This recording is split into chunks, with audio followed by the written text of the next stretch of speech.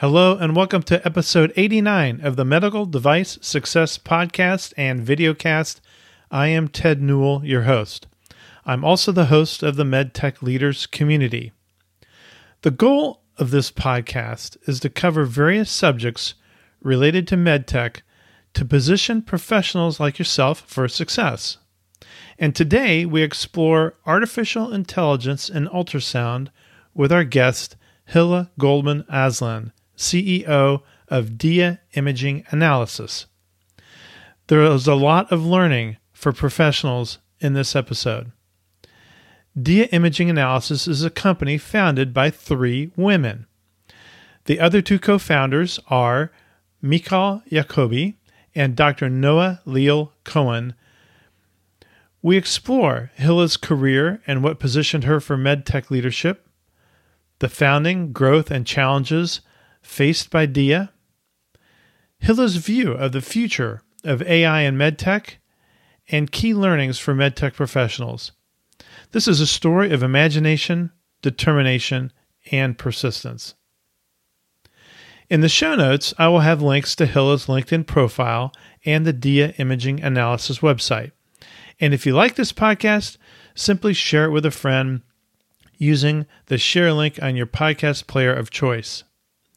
For those of you that want to know more about the MedTech Leaders community, simply go to medtechleaders.net. It is time for you to meet Hilla and learn more about an AI startup and its journey to success.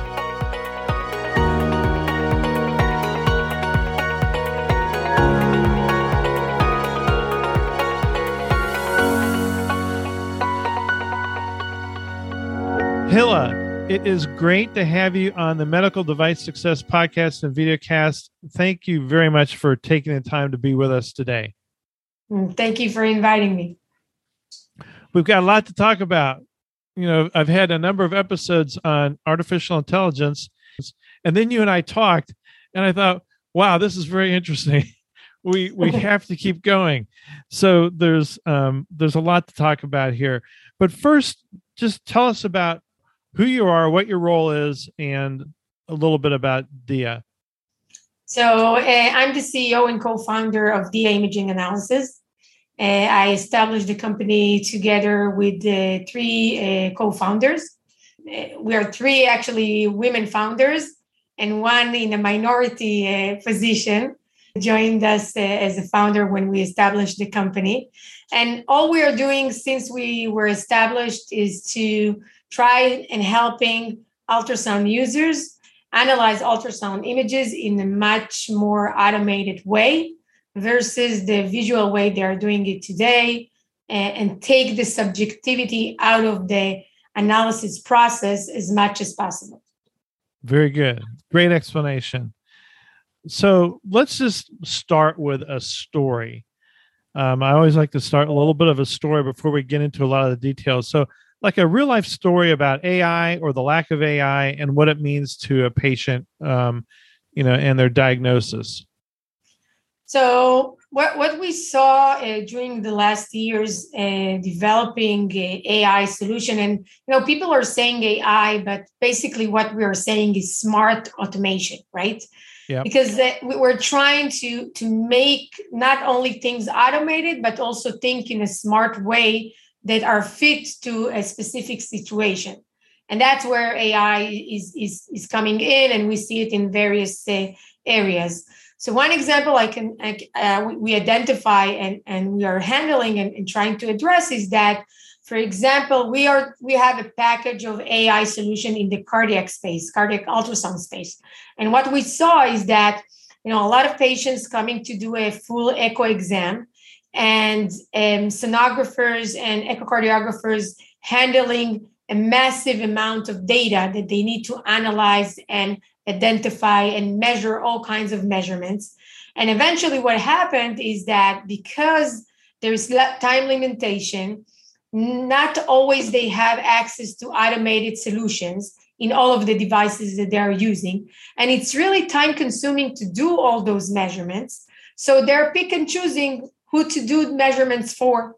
So basically not all echo patients are having access to very key measurements, critical measurements sometimes, that are available, but because of the time issue that they need to measure and also the training they need to do it and the accessibility of it, they're just picking a specific group of patients and doing that.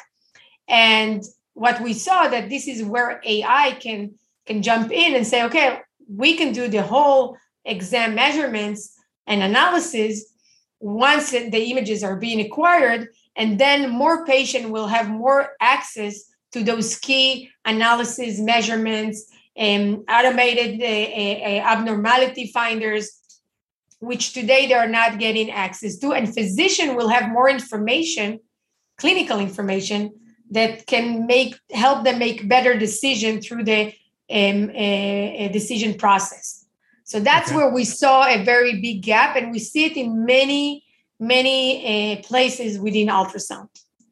Okay, so that's great. Great way to start. So let's go back a little bit. Let's talk about you for a few minutes, and let's talk about your education, your career. If we go back to your education, you started out as studying law. So what got you interested in studying law? Yeah, actually in Israel, we also go to the army before. Okay. So yes. So that's after serving the army. Then I didn't know really what to go and study in my academic education, and basically I said that there was a program that combining business and law, and that was like a dual program, dual BA. And I said, okay, let's start there, because I'm business oriented, but law school seems like a very good education and something that maybe I can evolve into. It was always clear that even when I'm studying law and practicing law after, it will be around the business or commercial arena, not criminal law, not anything family law, and only around the business oriented arena. So I said, okay, let's do two BAs at the same time, and then decide what happened next. So I study commercial law and business at the same time. When I finished, I practiced law for, I think, less than 2 years. And the office that I was practicing was all about tech companies, IPOs, investment agreements, sometimes being on the side of the investors, sometimes in the side of the tech company, doing all kinds of commercial agreements, participating in board meetings, and going through IPO process. And that's where I realized that I want to be on the other side of the table and not on the legal side of the table. And that was a great school for me. And that's where I decided, I need to move to the other side. Okay. And I have to ask you, because what did you do in the Army? So I was in the Air Force, mm-hmm. But I can't talk too much about my service. Okay. But I can tell you that I saw a lot of F-16 and F-15 going around. Okay. Because I remember visiting Israel years ago. And first of all, I worked with an Israeli company. So I was the U.S. Leader of operations, the president of the U.S. operations for an Israeli company. And part of that meant I had to go to Israel. And I was so impressed with the people at this company, all of whom had served, because I guess that's a requirement in Israel, unless you're of some religious background. And when I was in Israel, you would see frequently, I guess especially the Army youngsters, I want to call them youngsters, but anybody that can have a bullet fly by their head as an adult, I suppose. But they would be running to the bus, like it was the weekend, and they were running to go do their drills, and they had the AR-15s across their back, and they're trotting to get on the bus, and they're all over the place. And it was just so impressive. Yes. How mature these young people are that have served, and the people at the company I worked with, they were really delightful to work with. And I think some of that maturity and that ability to make decisions and stuff came from their service. Definitely. I think that's part of the uniqueness of the ecosystem here and the startup ecosystem here in Israel. It's part of the culture when you're serving. On one hand, you get mature very quick. On the other hand, you get a lot of responsibility in a very young age. And that's to give you another, like a different perspective going out.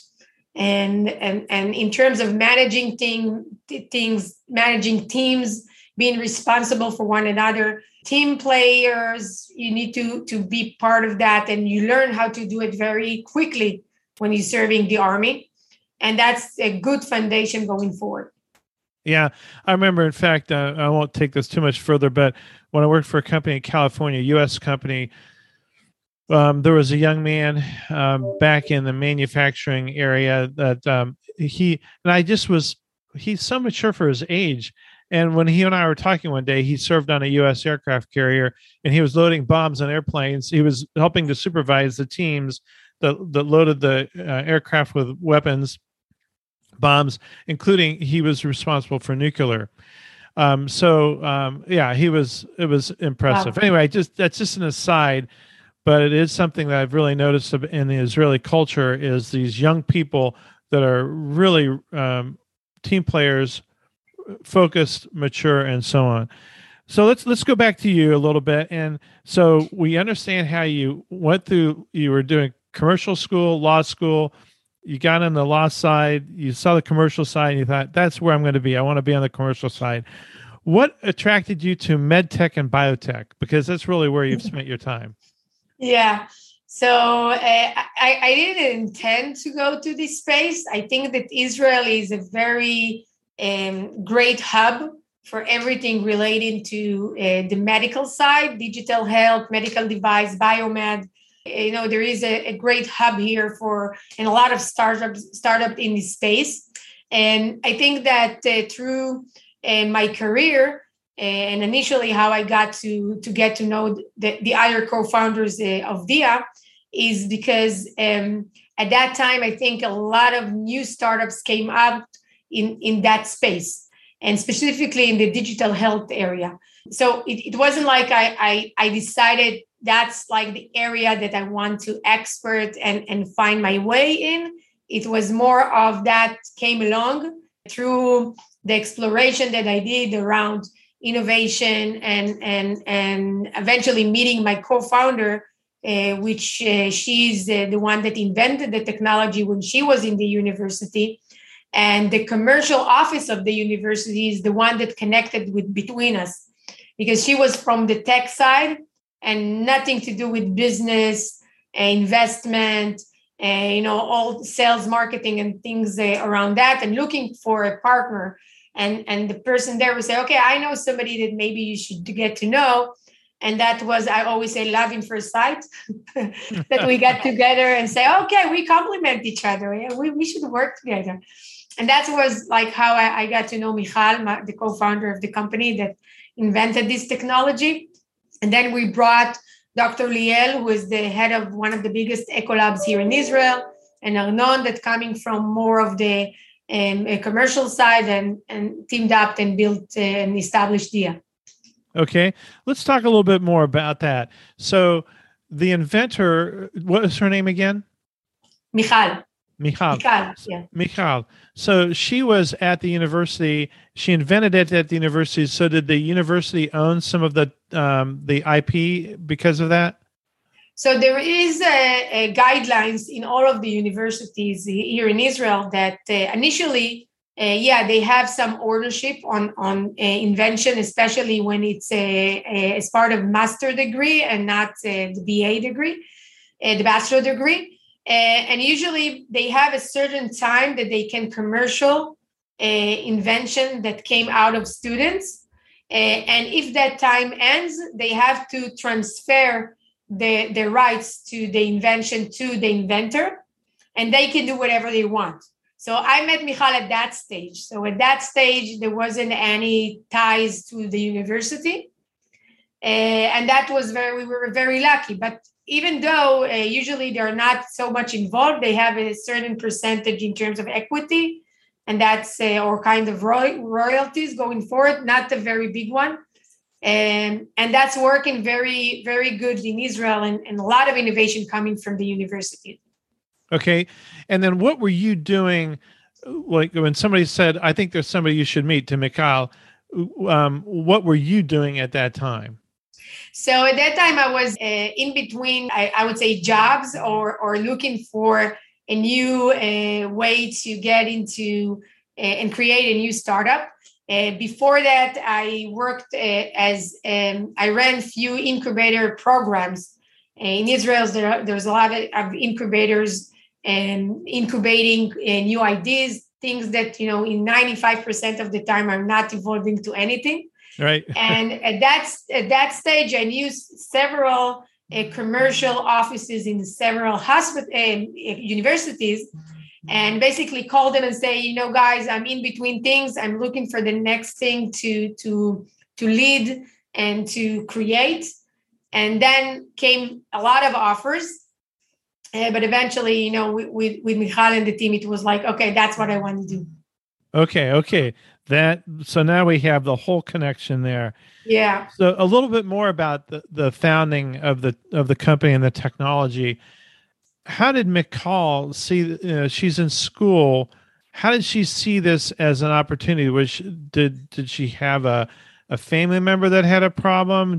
Was she already had she had some medical training? What was her background and connection to ultrasound and smart type of technology? So at the university where she studied, the hospital, one of the biggest hospitals in Israel, is just across the street. And she was studying biomedical engineering. And the connectivity between and the relationship between the university and this department with physicians in all kinds of departments was very tight.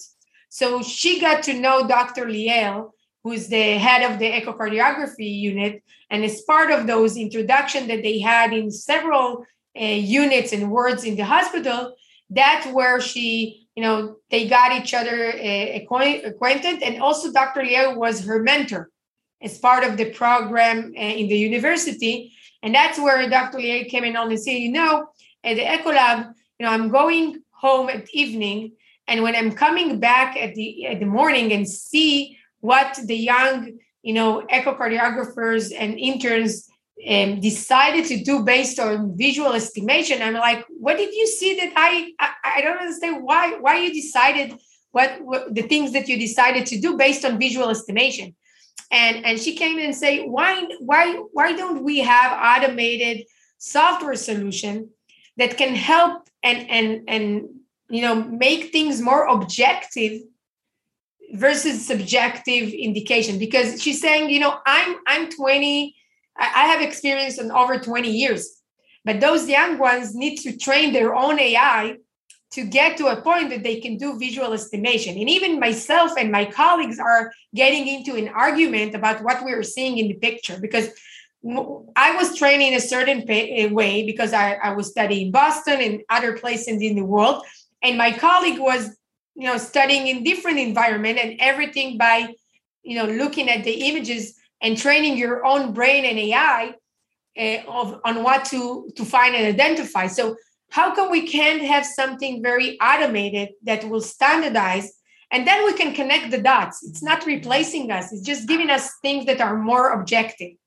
So that's where it started. And that's where Michal said, okay, I believe that, we can do that. Let's try with one thing and start in one cardiac area and see how it evolves. And at the time that I met Michal, she already had a prototype.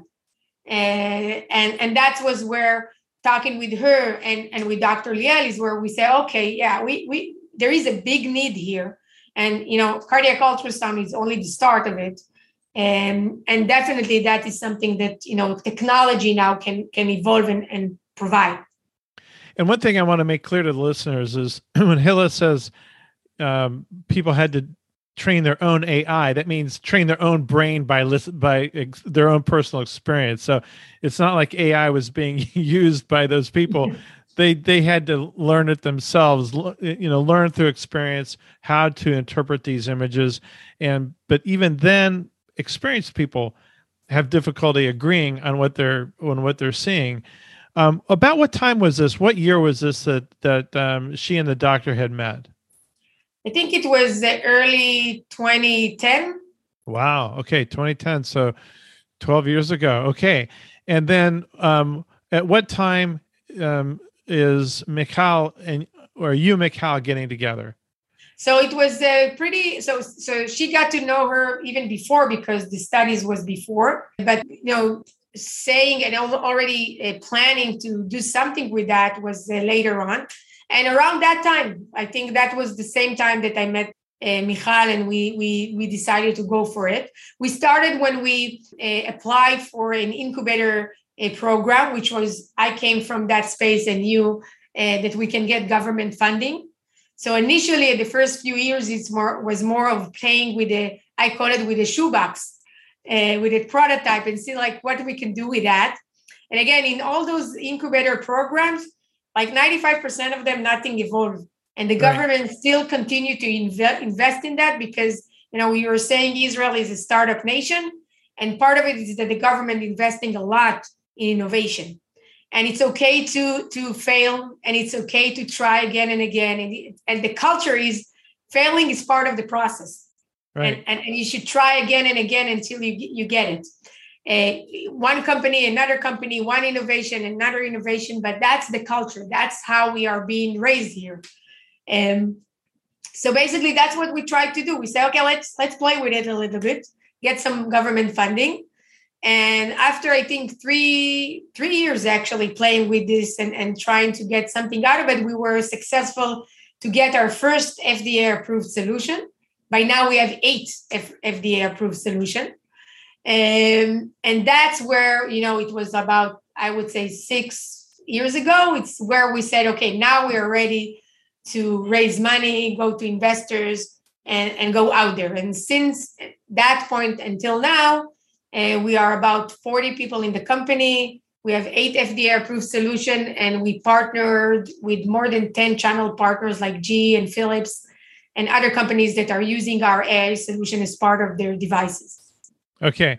Now I want to go through some of that and unpack it a little bit more. Okay. So one thing I want to point out is the proximity of the school and the hospital and the close working relationship between a bioengineering department and the hospital system. And I think what's important for listeners to think about is what that means to a company like anywhere in the world is you have to get your engineers, people that are problem solvers, in amongst the physicians that have the problems and the clinicians, whether it's a physician or a nurse or a group of people in a hospital or a clinical setting. You have to get these people in proximity together so that they can share information and engineers can offer solutions. And I just don't think that when I look back at my career, I just don't think I saw engineers traveling enough. They were not in the operating rooms. They were not in the hospital floors, because doctors will work around things, but that could be a product. That workaround could be a product. And in this case, it's, you need something to help you go through all this information you have to come up with better solution and better information for the to make a diagnosis. So that's just one point I want to make. And then I think that your point here is super important, because I can tell you that at our company, all of the engineers are working very closely with our physicians and clinical specialists on a daily, weekly basis. So they need to see what the physicians are seeing. They need to understand in a very clinical way what is the problem that they're trying to solve. And if there's not alignment between them, they cannot develop something that will be really solving a clinical issue. And you can see the discussions here. And again, daily, weekly basis, you see physicians and technicians, ultrasound technicians coming in and out in the office, sitting with our engineers and training them and explaining why things that are developing are good or not good for the end user. And without that connectivity, I don't think you can get a real successful product. Yeah, I mean, this is a really super simple story on that front, but I worked for many years in ophthalmology, and I was at this company where I was the VP of sales and marketing, and one of the research engineers said, "Ted, I want to show you something." And so I went back in the engineering department, and he showed me something very simple. It's just the chin rest that you put your chin on when you're in front of an instrument about to be diagnosed in an eye doctor's office. And we needed to have the option of applying a chin rest to this one device that we had. And he showed me this chin rest, and I immediately could see the problems in the design. And so I looked at him and I said, "Have you ever spent a day in an ophthalmologist's office or an optometrist's office and watched them examine people and watch them use the various devices that have chin rests?" And he said, "No." He'd been in for an exam.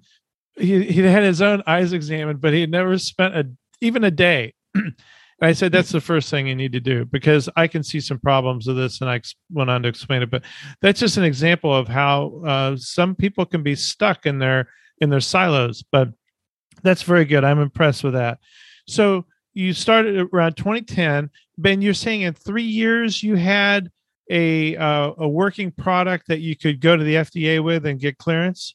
Mm-hmm. That's what we did, and we were, I think, 3 or 4 people in the company at that stage. And how long did that clearance take to get? So, initially, after the first time usually takes more time. Yeah. But because you are in the digital health software world, it's not like you're doing an invasive device that you have to do the 3 phases and do a very big clinical study. It's only eventually a matter of months. And it really depends how well you are prepared to the discussions with the FDA. And you have to have good advisors, regulatory advisors, to guide you what the FDA is looking for when submitted such a submission relating to software, automation, and so forth. So initially it was less than a year at the first time. And then it got shortened because we gained experience about how to work with the FDA. So at the 8th time, it probably took a few months versus less than a year. So was that first FDA application, was it de novo? No. We had a predicate device. Like we can point to a predicate device. And that was part of the success of getting the FDA approval in that period of time. Because usually de novo take more time. Yeah, it certainly does. And this involves some deep learning application to the image processing, right? Yeah. Mm-hmm. Okay, that's terrific. That's impressive. So that's around 2013, but you said, and so you got that FDA clearance at that time, but it's around 2016 that you thought that you were ready to be commercial. Why that time difference there? No. Actually, around 20, I would say 14 is where we got our first FDA approval. Okay. And that's where the time that we started to say, okay, we have something here. And also, again, at that time, and that's the big change that I'm seeing with AI, going back then and now. Because back then, even when we started to pitch ultrasound companies, physicians, you would hear something like, from physician, it was, I can do everything by eyeballing. I don't need anything. Yeah. And with the industry, you would hear, none invented here. We can do everything ourselves. We don't need anybody else. Right. Only when we started like getting the first FDA, then they look at it and say, okay, this is serious. Like we should look what's going on in here. And we were very early to the market back then. Like AI was not picking up at those years. And then a few years later, when they start like everybody started to talk about, like, whispering, what is AI? What's going on with AI? This is when we started to get, and then we got more products. And then that's where the time when the conversation started to change. Suddenly the industry said, okay, now it's not that easy to do everything by ourselves. Maybe we should talk with third party and see like how we can cooperate. And then physicians from the other side, we started to say, okay, wait. Initially, we thought this is going to replace us. Now I can see the value, how like I can use that and to do things more quickly, more efficient. And I participated in a panel discussion where there was a head of the imaging department of one of the biggest hospitals in Israel. And one of the mediators asked, like, how do you see AI in 5 years from now? And he was like, I'm not optimistic. And why you are not optimistic? Because right now, from one company, I'm getting 2 indication, and from the other company, I'm getting 3 indication. But at our playbook, we need 100. And I don't see that happening fast enough for me to enjoy whatever, like the whole playbook and all the things that I need to do on a daily basis. And then she refers to me and said, what do you think about his answer about not being optimistic about AI in imaging? And I said, 5 years ago, you would have told me I don't need it. I do everything by myself. Not only that you're saying that you use it, you're saying, I need more and I want it faster. So that's the big change that we saw from the time that we just started and knocking on doors and getting no's until now that it's like, bring us more. That's the big change. And what was that first commercial success? Was it, and we're going to talk about this in a little bit, was it with a partner or did you come out with your own product?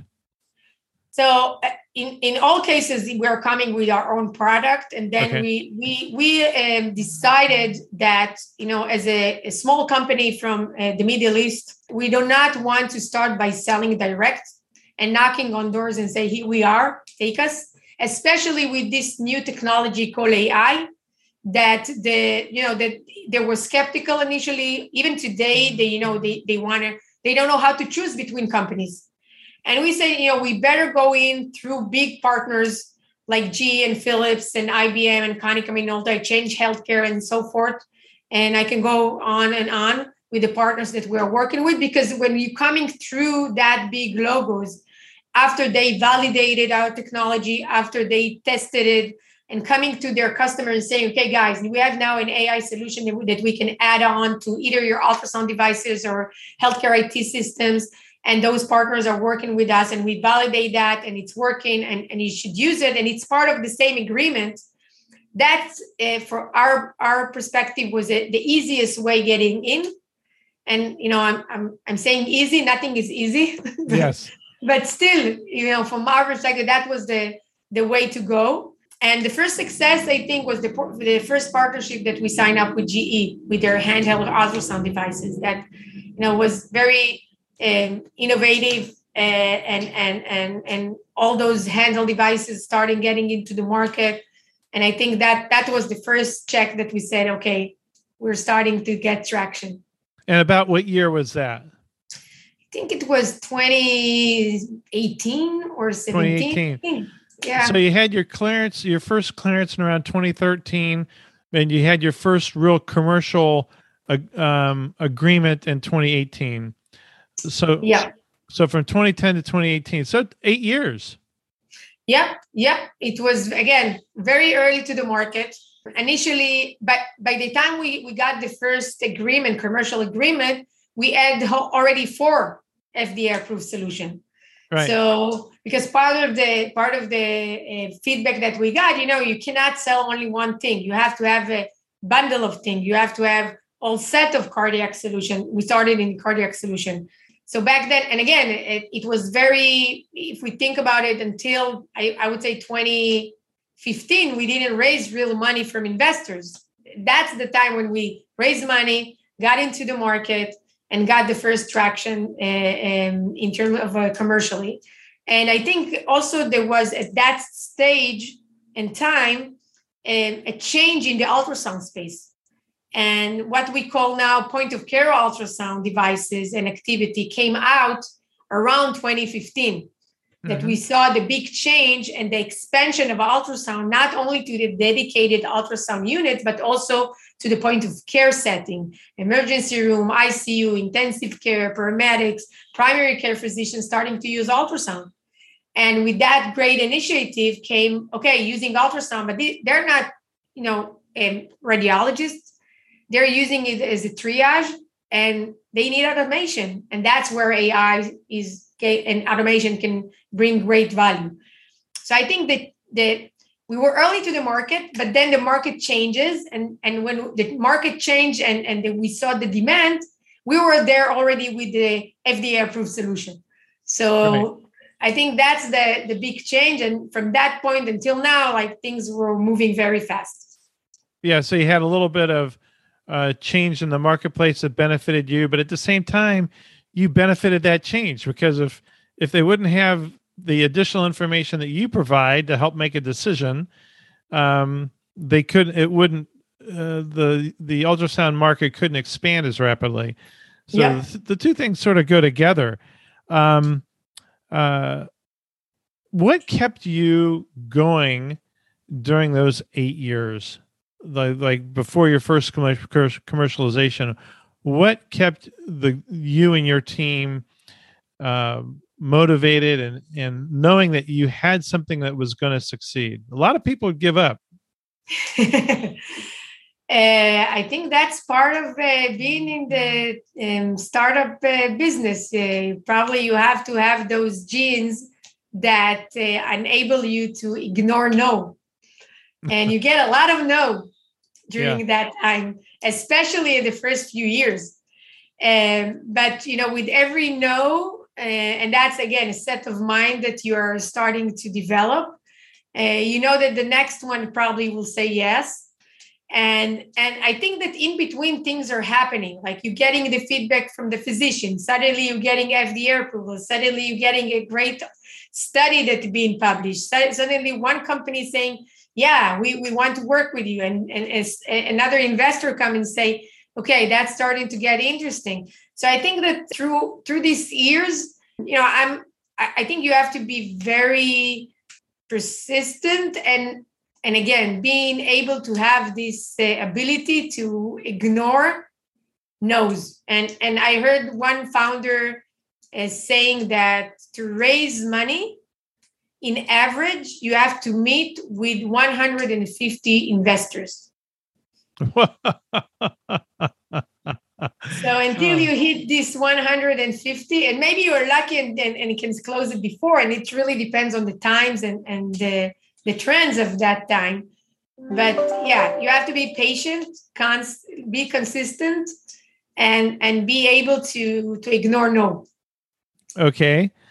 And then plus you were seeing these things come out, like the papers, and you were seeing things that sort of validated your efforts as you were moving forward and continued to help motivate you. So that's really terrific. So tell us, what was the thing that convinced GE? I mean, what was it that GE said, okay, we're doing this? Do you remember that? First of all, I think that we got them crazy because we were nagging them like for years, even before. Like every few months, every conference, every meeting, every interaction, it was, guys, this is what you should do. Guys, you should check this. Guys, this is the next big thing in technology, and you should be the first one to adopt it. And I think eventually it came through around, they saw the changes in the market in terms of their traction and the need and the demand for handheld ultrasound devices. And on the other hand, they saw also the gap of those new users, struggling to analyze images in a right way in that setting because they're not like expert echocardiographers. And when we came along and say, that can work on that environment, because we were the first company in the world at that stage, and even now, to saying, we can use AI on the device on a very low and limited memory and processing environment, like a handheld device. And I think the technology innovation that they saw that, combined with the fact that point-of-care ultrasound was starting to pick up, that was a win-win situation. Do you think, did any key opinion leaders help you out with this? I mean, were there? Definitely. Okay. All right. So Definitely. help influence Definitely. them. Okay. Yeah. Definitely, that was part of it. And again, once they started to even ask their own expert, like, how about having that kind of solution on your handheld device? The answer was always, yeah, that I would love to have something like that. So how many years was this relationship with GE before they adopted the technology? How many years? Like, was it 2, 3 years that you were talking to them? So I think that, my recommendation to any tech company, even when you don't have a product or starting to develop a product, always be in touch with the industry and your potential partners. Because as soon as they know you and you're starting to build this relationship, it's starting to get easier. Don't wait for the FDA. Don't wait for the product to be ready. Just before that, way before, even when you design it, it give you so much information, and they can help you so much in terms of how to develop the product, what is the needs, what they're seeing in the market, and building those relationships are critical to eventually create those relationships and close eventually a commercial agreement down the line. So as early, from my perspective, it should be as early as when you start a company. So really, you and your team were talking to people over a long period of time. So a lot of persistence is required there. Not only persistence in raising money, but persistence on the commercial side to promote the potential of your solution and get them involved, get them talking. That's terrific. I have to give you guys a lot of credit. It's a lot of hard work. I've been in a few startups, so I'm a little bit familiar with those types of struggles. And we talked about some of the commercialization challenges that your partners have. And now when you and I talked, you talked about having two ways to that you commercialize. And so there's the DIA products and there's the DIA partners. And what we've talked about so far is how you initially commercialized via a DIA partner, and that first partner was GE. Now you've got lots of partners as people, understand the potential of your products and they want to benefit from them. What about the DIA products? What are those? Tell us about those.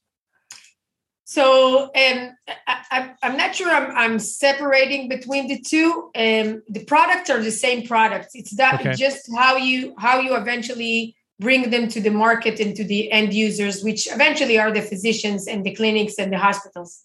I think that our products, if we take, for example, our cardiac solution, when the setting is point of care setting, everything needs to be done on the device itself near the bedside of patients.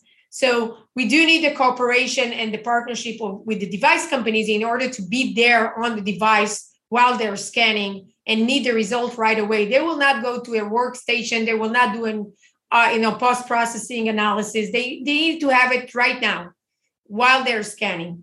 Versus when we are offering our solutions and our cardiac package to the echocardiography business unit or the echo labs, then there is a real separation in the workflow between the acquisition of the images by the sonographers and the analysis that's being done on the workstation by the echocardiographers, going through the images and writing the report.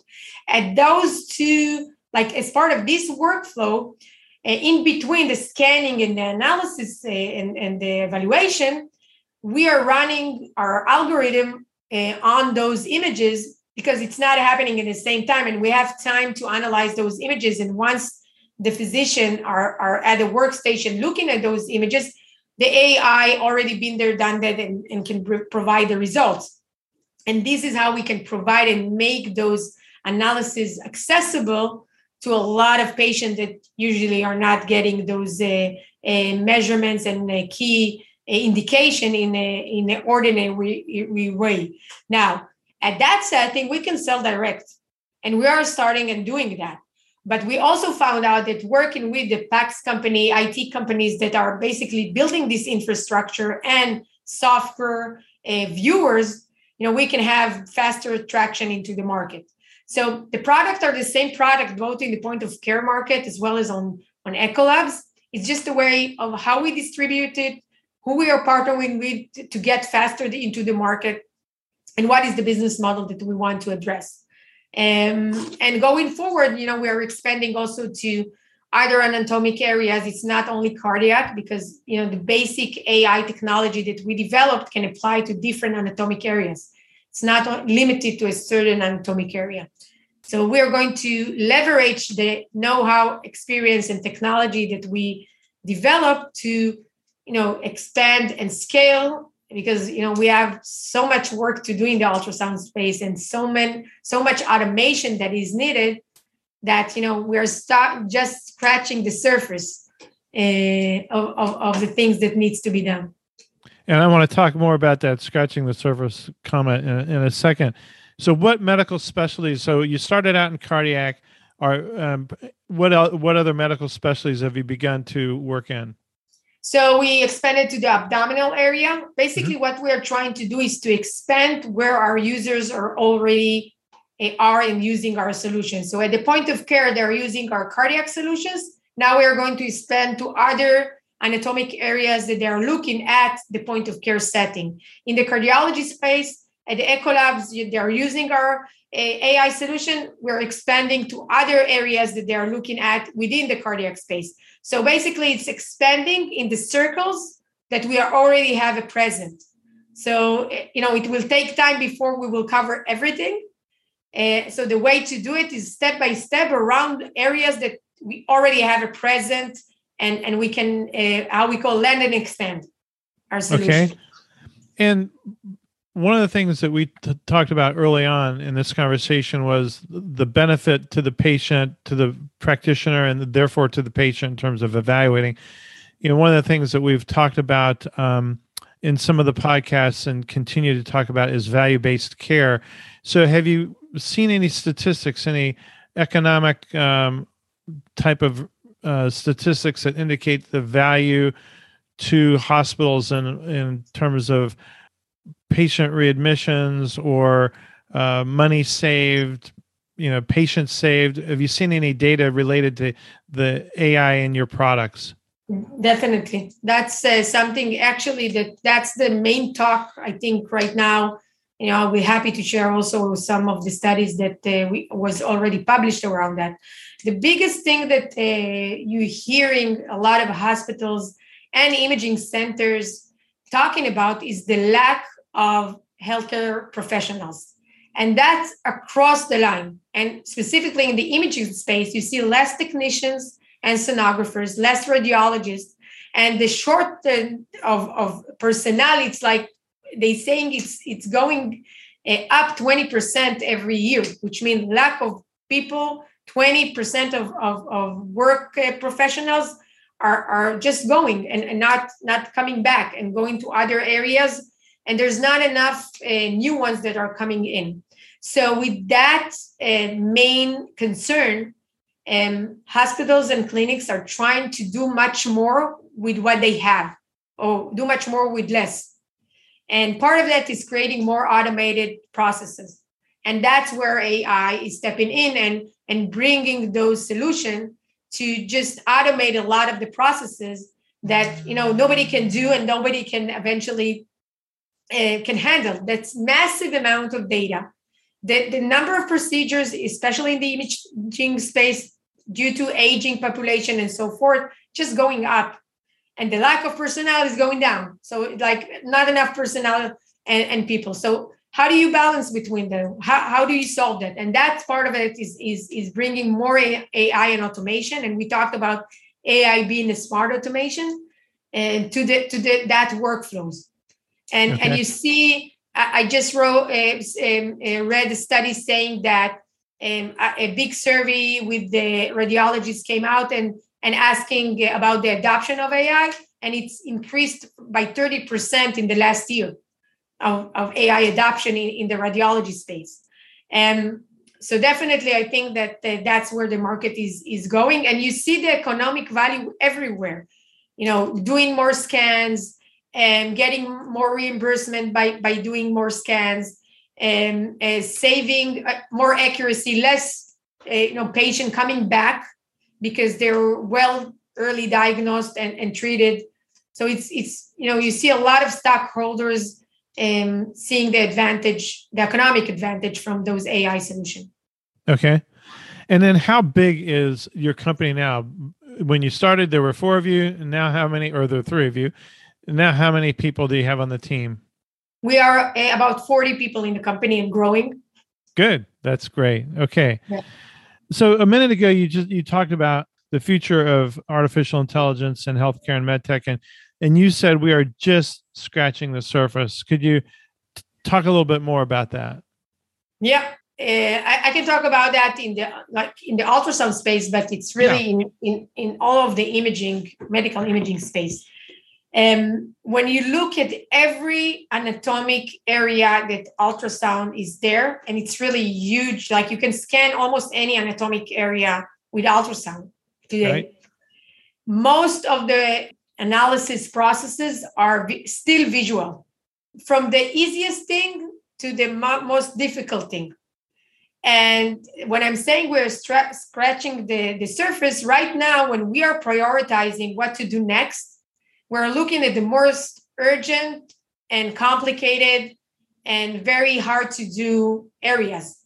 But when I'm talking with the physicians, and especially the new generation of physicians that grew up with technology and with the iPhones and with the mobile and trust technology, they're basically saying to me, I need everything to be automated, from the easiest thing that I can do in 3 seconds to the hardest thing that I can, like, taking me minutes or more than that.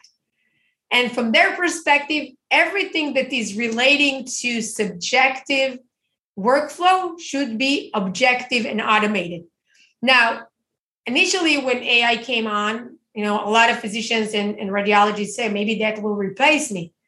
But they are not thinking that way today, because they are seeing that, we need to have objective information, and then we can connect the dots, because it's very similar to having a device that measure your temperature. You don't want to put your hand here and say, 100.